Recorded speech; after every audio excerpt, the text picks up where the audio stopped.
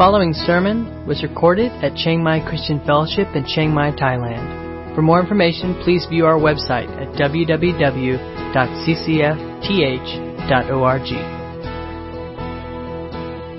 Yes, and back in the 1400s, King Dry Lop, who was king reigning during that time, decided everybody needed to be ranked by a number, right? So he developed this very elaborate system, and it's called the Saktina, which literally translated means the field of prestige. And the number ranked you in your order, so when you would meet somebody, you would have your number, and you would know right away where you fit in this hierarchy. And the number also related to the maximum amount of land that you could own. So if your number was 5, it meant you could own up to 5 rai of land, and that was the limit. So you were very much locked in to how far you could go based on this number. And so he developed this system, and it was super elaborate, apparently. I didn't read the whole thing, but it was super elaborate. And just to give you an idea kind of how it worked, slaves were ranked at 5, so they were kind of on the bottom 5. They had the number 5. Up from them were kind of everyday Buddhist monks, housewives, and Chinese merchants.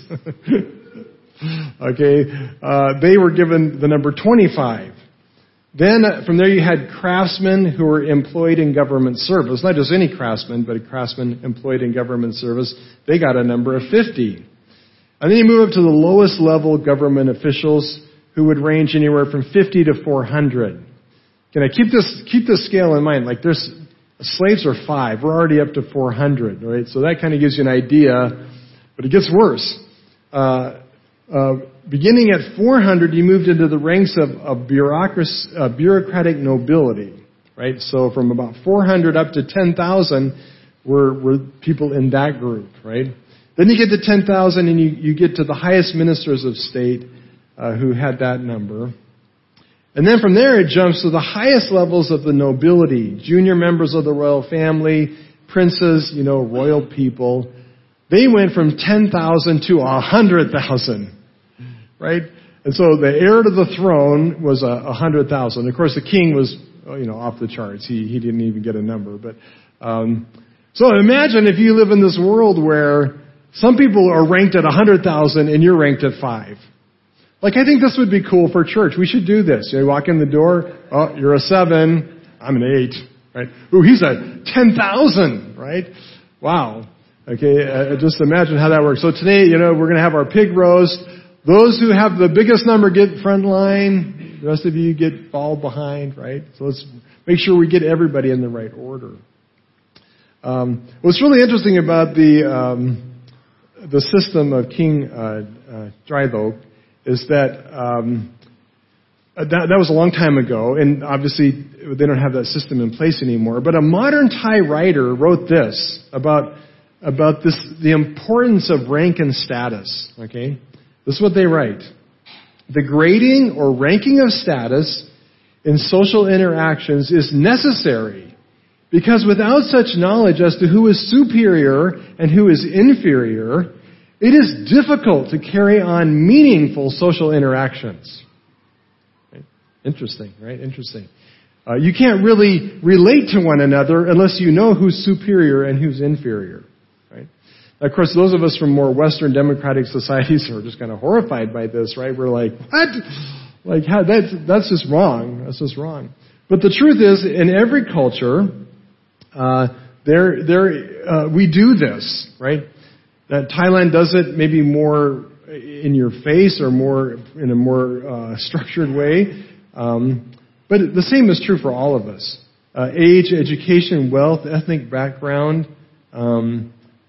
our success, our level of popularity or power or education, all those things can make us feel like we are superior, we're upgraded from others. And people without the same level of education or wealth or opportunity we may look down on as being inferior. Or in today's world, maybe it has to do with things like the number of likes on Facebook, the number of views of your video channel, or the number of followers on Instagram, upgrade you in the social order. If you don't believe this is true, here's an example out of my real life from when I was in high school.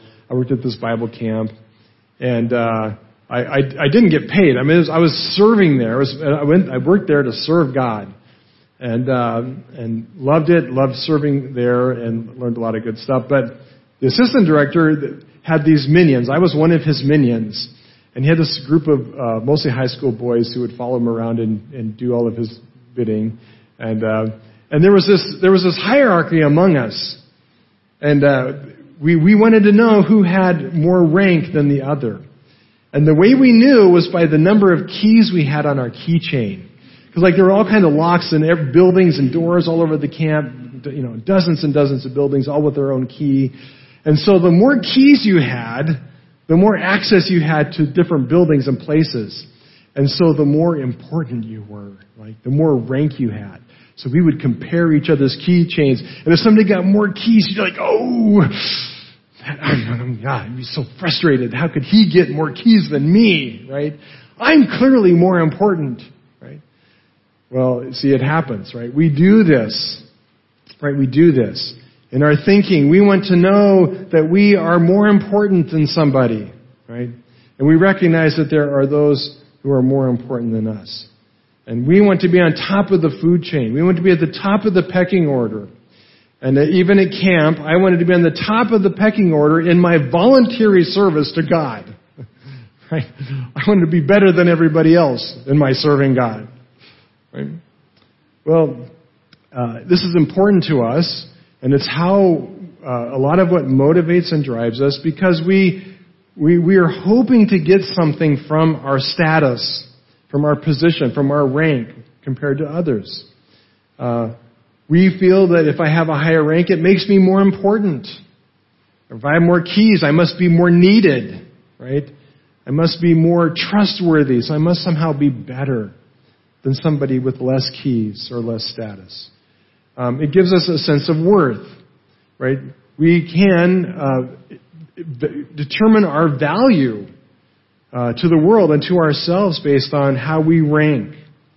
If you're getting a number, if my number is 87,000 and yours is only 5, I must be worth more than you, right? It's a way that we get admiration. And we, even as the church, even as Christians, will see, we glorify, we have, right, who have, in our eyes, more status, more rank, more influence, right? More admiration. And of course, in the end, all of these things combine to give us more power or influence. And a lot of people want that status because it gives them power to get what they want by controlling others, or by getting them to follow us and do what we want. And you see that works very much in Thai society. I was at a prison this last week in Bangkok, a ministry that works with prisoners. And one of the guys there was sharing his testimony of how he came to Christ. And he said he had been to jail, I think, 5 or 6 times. And he said he never once went to jail for crimes that he committed. Now, he committed crimes, but he never was convicted on any crimes that he did. He said every single time he went to jail for his boss, his crime boss, right? Because he owed them. Right? They took care of him, and so what he had to do for them was he had to take their punishment. There's a good redemptive analogy there, actually, but it's sad. It's how it works, right? Now, so the disciples come to Jesus, and they ask what seems to them like a very logical question. So in verse 1, it says, at that time, the disciples came to Jesus saying, "Who is the greatest in the kingdom of heaven?" It's interesting, they use present tense verb here. They're not asking who's going to be greatest in the future kingdom. Right? Their understanding is that they're talking about Jesus' already present kingdom. Jesus is the king, he's come, he's setting up a kingdom in which Jesus has power, in which Jesus rules, and in which Jesus is setting up a community or a people who follow him. And in this community, or in this group of people who are Jesus followers, the disciples recognize opportunity here to upgrade themselves, right? Like, somebody has to be at the top. And we want to know, what do we need to do to get there? Right? This seems like a very logical question. Somebody's got to be up at the top. Somebody's got to be Jesus' right-hand man who's worth that 100,000 points, heir to the throne. And, do we have a shot at this? What can we do to upgrade ourselves? Right? And it seems to them like a very logical question. And so in this kingdom, this present reality, the kingdom is about its purposes, its values, and its priorities, and it's about its submission to the king. And the truth is that we all, if we are in Christ, are in the kingdom now in that sense, right? We come under its values and priorities. We come under its submission to its king. And so we could really ask the same question, right? How do I upgrade myself in the church? Right? How do I get more status in the church? And it kind of would look like we do this, right? It would appear that in the church we do have rank and status. I mean, after all, there's the pastor. And the pastor is not just the pastor. We oftentimes give him titles like the head pastor. Like if being pastor's not enough, we got to make sure he's the head pastor or the lead pastor, or my favorite, the senior pastor, which means I'm just an old guy, right? If that's what I am. Right? We got those titles, right? And then there's the executive pastor, like the CEO guy of the church, right? He can't be the top guy, but he's like way up there, executive pastor.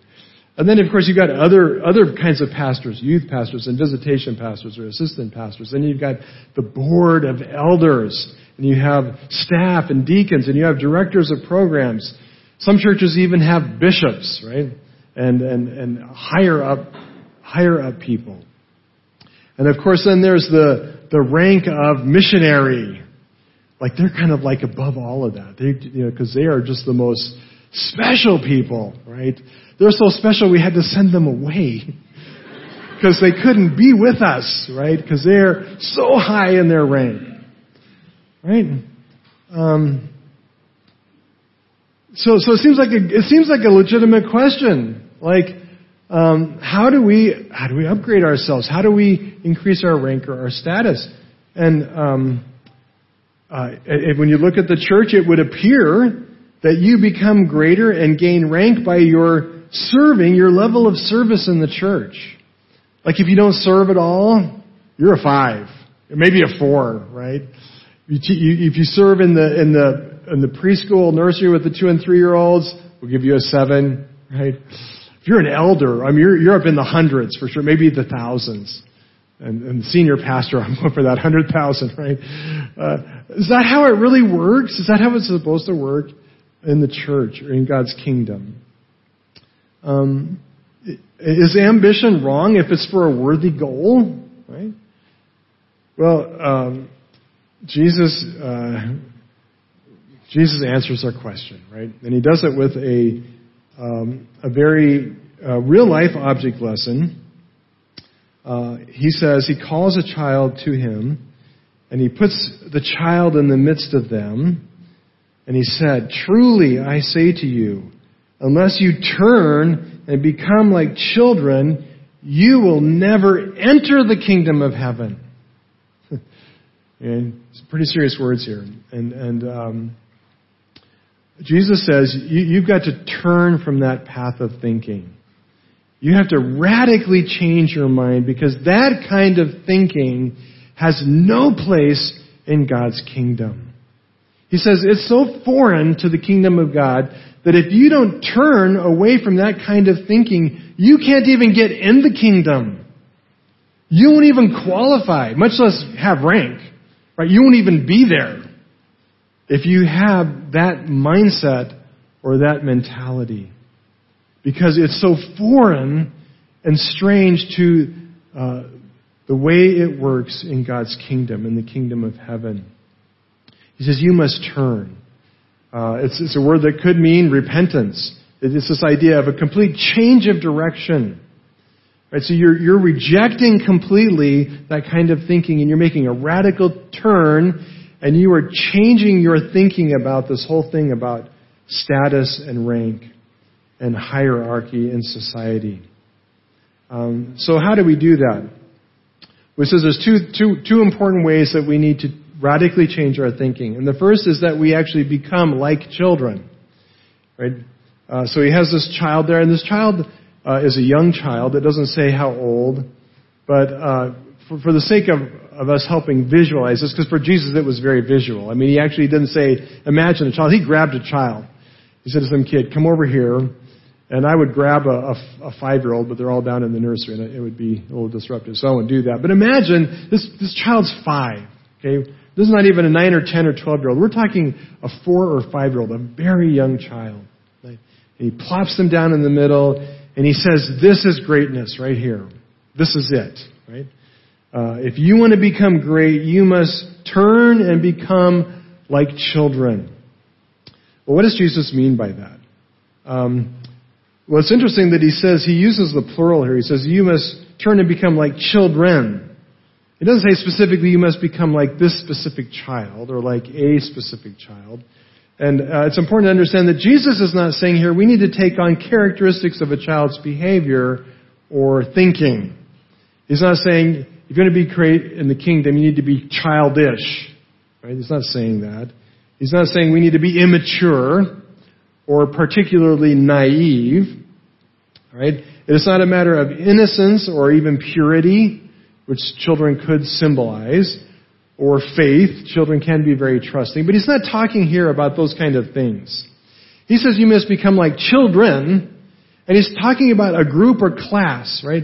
So and when you think about these hierarchies in society, he says you need to become like the status or the rank of what? Of children. Right? That's interesting. In King Dialog's chart, children didn't even rank, right? And in Jesus' day, children wouldn't have ranked. They didn't even get a 5. They didn't even get 1, right? They were the lowest. They were the bottom rank and rung of the social order. Their place in society as a group, as children, is the bottom, right? Children, and why? Well, children are by nature, because of their smallness and their age, they are weak, right? Weak. We are, especially if you're talking about a 4 or 5-year-old, right? We can subdue them. We can control them and make them do what we want because we're bigger than them. I don't think that's how we should do it, but the fact is, we dominate them in size and strength, right? So it makes them very vulnerable. They're not a force to be reckoned with, right? Our 4-year-old, they may get angry at us and they may yell at us, and they may threaten us, but it's kind of laughable, right? Little 4-year-old yelling at you, and it's like, sorry, you're just no match for me. I can just sit on you and it's all over, right? They're weak, right? Children are also completely dependent on adults, especially very young children. They need us to survive. They need us to help them. Now, of course, when they get older, when they get to be 10, 11, 12, of course, we need them to show us how to turn on our smartphone and make it work. Right? So there comes a point where that quickly changes. But little children, they're dependent on us. And so they're quite powerless in the world. Big presidential election coming up in the United States. It's significant. Neither party put forward an 8-year-old, right? They put forward 2 ancient dudes who are like on the verge of death, right? Because that's how it works. You don't pick young. You don't even pick 20-year-olds, right? You pick old people for some reason. And children even more so. They have no power or influence in the world. Nobody turns to them to consult with them. Nobody puts them in charge of large corporations with billions of dollars of assets, right? They have no status because they have nothing. They are nothing. They have no power. They have no wisdom. They have no experience, right? And they're just on the bottom. And so they have the lowest rank in society, and they really have no voice. Nobody looks to them for wisdom. Although it's interesting, in the world we live in, things are getting turned upside down, and sometimes children are given voice, and maybe more voice than they should have. But in Jesus' day, for sure, that was not true. Right? So he's picturing here this group of people who are at the bottom of the social order. Right? And he says in verse 4, whoever humbles himself like this child is the greatest in the kingdom of heaven. This is greatness. Right? In other words, whoever takes the position and status of children, this is the one who's great in the kingdom. Right? When you put yourself at the bottom, right, you're on the path to greatness. Right? And really what Jesus is saying is that the path to greatness in the kingdom is the path of not pursuing greatness at all. Right? It's the path of not even caring about it. Like it's off the radar for you. But you take on this position and status of the least and lowest in the kingdom. Right? We're not trying to put ourselves above others. We're not trying to get in a place where we look down on anybody in the kingdom. All right, so that's the first part. The first part of it is who we are.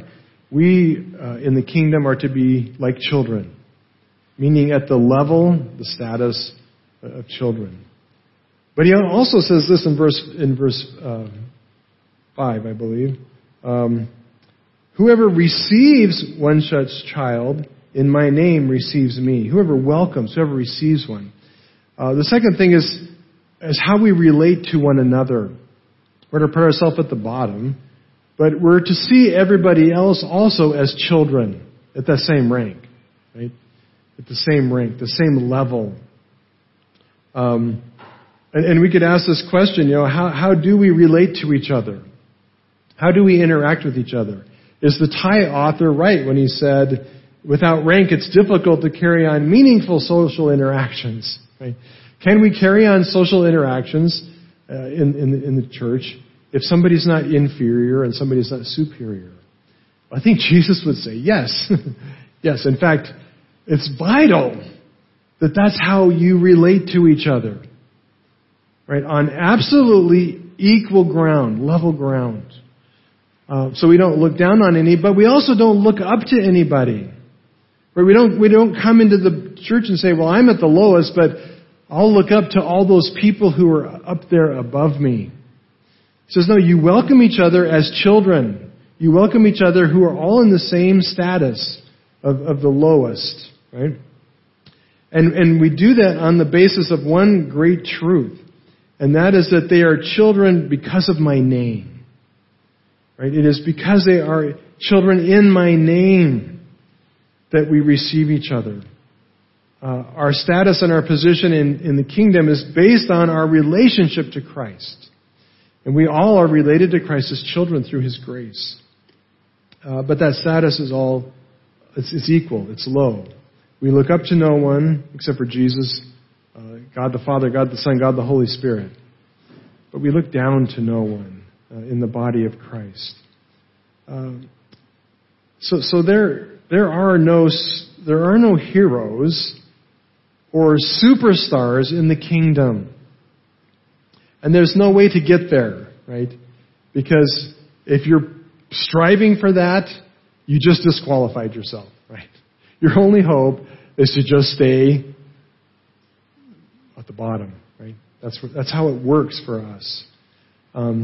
So James warns in his letter, don't favor the wealthy, right? Don't give them benefits hoping that they'll unleash some of their cash on you. Don't do that.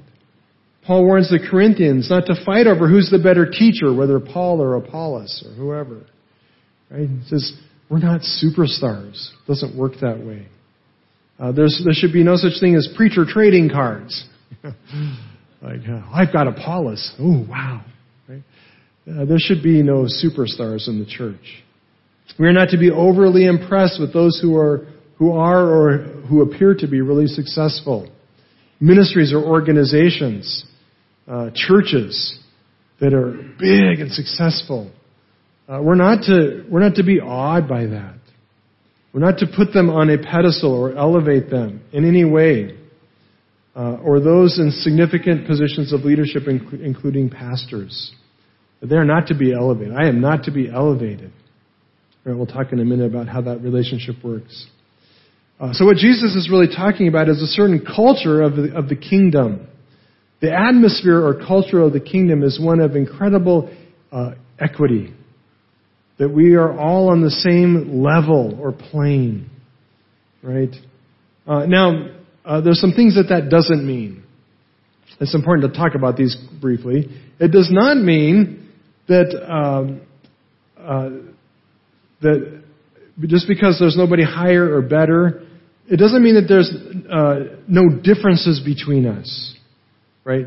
We're all on the same ground, but it doesn't mean we're all the same, right? There are differences. Some people are more mature in Christ, right? They've been traveling down that road longer, and they just have more experience and more godly wisdom, and they're more mature, right? That's true, and so we're not taking that away. Some people are more gifted.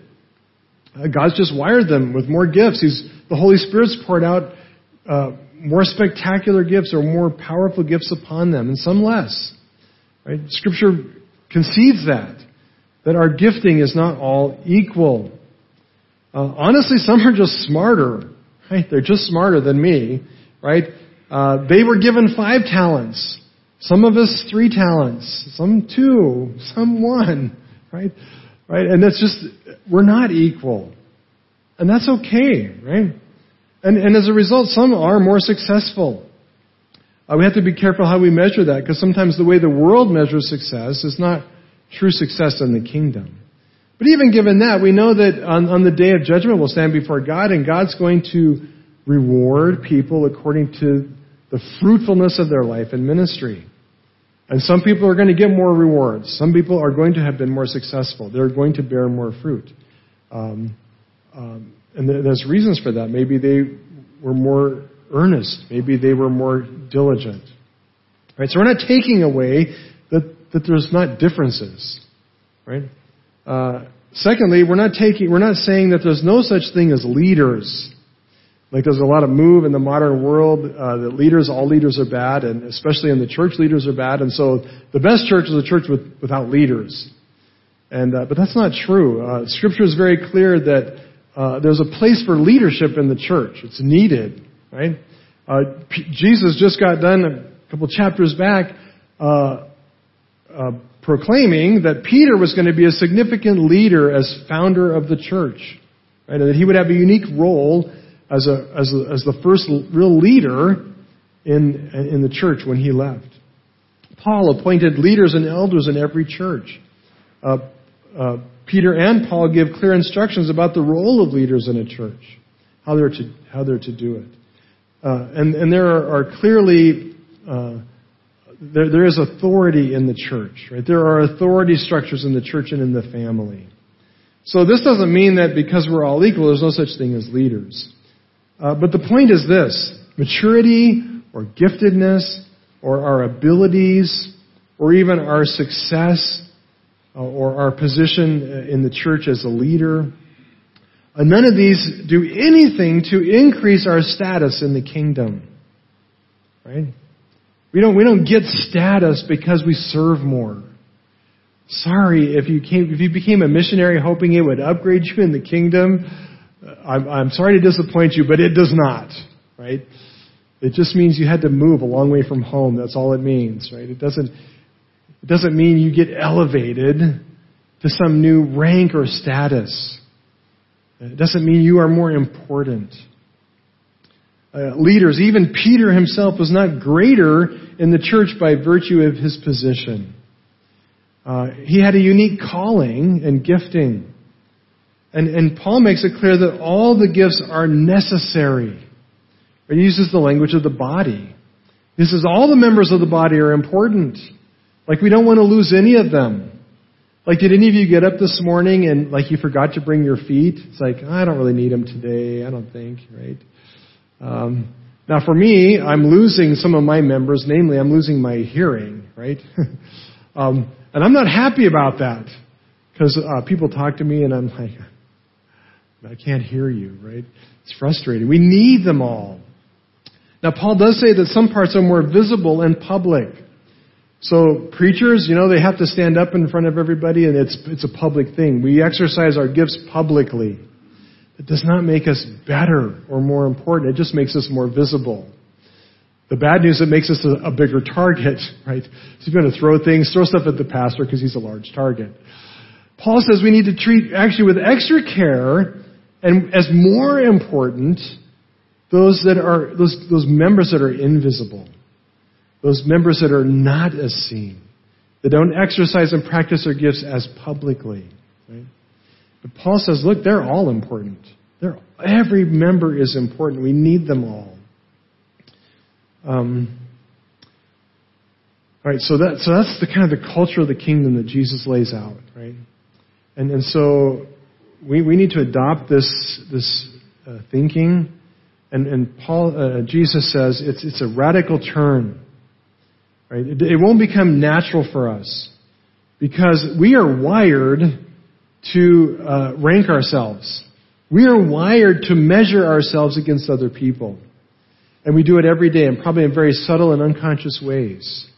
Well, I think I'm skinnier than that person. Look at how fat they are. That moves me up. Oh, they got a better grade on the test than me. Oh, that knocks me down a notch, right? Ooh, look at how successful that person is. Look at how successful their ministry is. Well, that upgrades them a lot, right? Compared to me, my ministry seems like nothing. It just seemed like a failure. Every day we are subconsciously, and Jesus says that should not be how we are. Right? That should not be anywhere in our thinking. Right? We should be as children to each other. As children to each other. Well, how do we get there? How does this work for us? How do we turn and adopt this kind of attitude and posture in our life? Well, as I said, the sermon goes on, and we can't unpack all of it. And over the next couple of weeks, we will see some of the key ways that we do this. But let's start with just this one. He says in verse 5, "Whoever receives one child in my name receives me." Okay, and the reality is that we are all children in Christ. We all come into the kingdom through Jesus by coming to the cross. And famous saying, I didn't make it up, but it's a good saying. At the foot of the cross, there is only level ground. Okay? When we come to the cross, there's no stair steps of rank at the foot of the cross. Everybody comes on equal footing for two big reasons. First of all, we'll say three. Three reasons. First of all, because we are all guilty. At the foot of the cross, we are all guilty.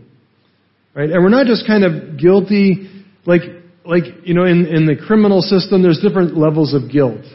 And in the criminal system, if you do some crimes, you get a shorter sentence. You go to jail for a shorter time. If it's a more serious crime, you go to jail for a longer time, right? But at the foot of the cross, when we go there with our guilt, the cross is there as a judge and as salvation. And the cross is there, and it doesn't say, oh, you're guilty of 5 years' worth. At the cross, I will pay off 5 years of your sentence because that's all your guilt amounts to, right? Now, at the cross, when we come to Jesus, when we come as sinners before Him, what is the sentence we are under? 10 years? 20 years? Or life, right? See, at the cross, we are guilty of treason against the king.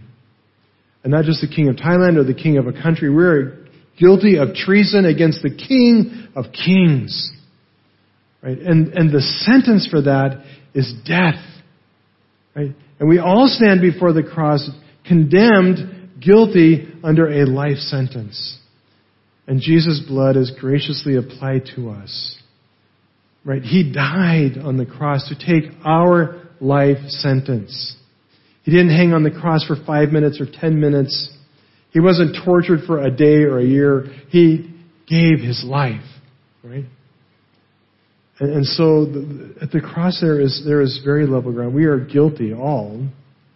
We're under a life sentence. And it is only by God's generous grace through Christ that we are saved. Right?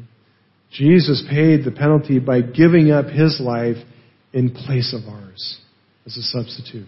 Right? And so there's this amazing equality at the cross. Jesus gave his life up equally for us all because our guilt was the same. Right? None of us can boast, well, I wasn't all that lost, right? My sin wasn't all that bad. No. Right? We are equal there. And it's only as we come as children, confessing our desperate need for Christ's work, for God's grace, that we can even come into the kingdom. Like if we don't come with that sense of desperate need of his forgiveness, we will never even come into the kingdom because we will declare we don't need it. Right? So it's that dependence of a child, a desperate need as a child, that we come to Christ. But then he goes on and he says in verse 6, he says, but whoever causes one of these little ones to believe, who believe in me, to sin, it would be better for him to have a great millstone fastened around his neck and be thrown into the depths of the sea. Well, here's a happy verse. Let's cross-stitch this and put it on our wall. Right? Happy verse, right? Well, what's the point of this? He goes on and he says, woe to the world for temptations to sin. For it is necessary that temptations come, but woe to the one by whom the temptation comes. Right? I think what Jesus is saying here is this. He says, we're also all on equal grounds, not just because our guilt when we come to Christ is the same, but we could get this idea that, okay, well, I get it. We're all guilty. We're all under a death sentence, but Jesus forgave us. Now we have the chance to upgrade ourselves, right? Now I can excel because that guilt's taken care of, and so now I can start over, and I can be better than you now, right? I'm going to try harder. I'm going to work my way up that spiritual ladder. But Jesus reminds us of a second thing. Even after the cross, for the rest of our spiritual journey, we are all tempted. Right? We are all confronting daily the same temptation to sin. And I think the point Jesus is making here is it doesn't matter how long you live, how much you have matured and grown in Christ, how rock solid your walk with Jesus is, none of us is ever exempt from the potential disaster of giving way to sin. Right? And think about the Christians, the saints who have walked with God a long, long time, the pastors who have served for many years who crash at the end. Right? There's no such thing as a person who's become so godly and so spiritual, they're beyond falling into sin. And I can speak to that, right? Every day I am tempted. And every day I am just one decision away from moral failure. From falling off and wandering away, right? And we all know that sometimes we do, right? Sometimes those temptations beat us. And we give in to sin. So see, here's another great equalizer. Those rock star superstars that the church wants to worship and put up on a pedestal, they are all the same 1 second away from moral failure that any of the rest of us are. Right? Nobody is bulletproof. Nobody is Superman. Right? Superman, the bullets just bounce off of him, right? There's no such thing as a spiritual Superman that sin and temptation just bounces off of them. Right? Okay, all the old guys say amen. See, nobody wants to admit it. Except me and April, the two old guys, right? Right, amen. We are never so strong that we have to give up. So the next point is that all of us have to battle against sin. Right? All of us are engaged in a serious battle. And so he says, if your hand or foot causes you to sin, cut it off. Throw it away. And again, Jesus he's exaggerating here. He's not telling us literally we should deal with sin this way, because honestly it wouldn't work, right? The problem is not our hand. The problem actually is our heart and our brain. And if we cut our brain off and throw it away, well, life just doesn't work so well then, right? We need it. But he's making a point here that we must deal seriously with sin. Right? We need to take this super seriously. And we're all in this battle together. Right? We're all little children. None of us are all that strong. We are all weak. We are all vulnerable to sin and temptation. And we need to be aggressively dealing with sin in our life. Right? And so that puts us all at the same place. Right? Yet there are differences. Some of us have done it longer, and so maybe we're getting a little better at it.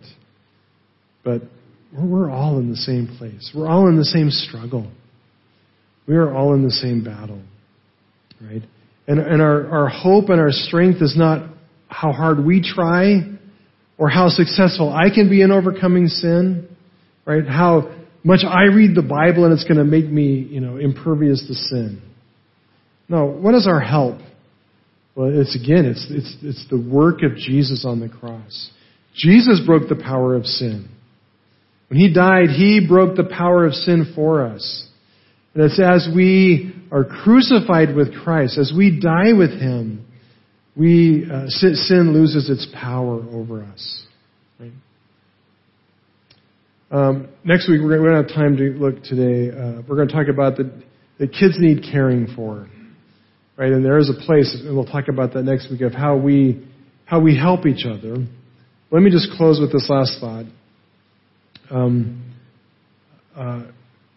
so we'll come back to the whole millstone necklace and dropping into the sea. We'll come back to that one. But here's how we can think about this. There should be no comparing ourselves with others, right? We should not be thinking about, do we look up to them or do we look down to them?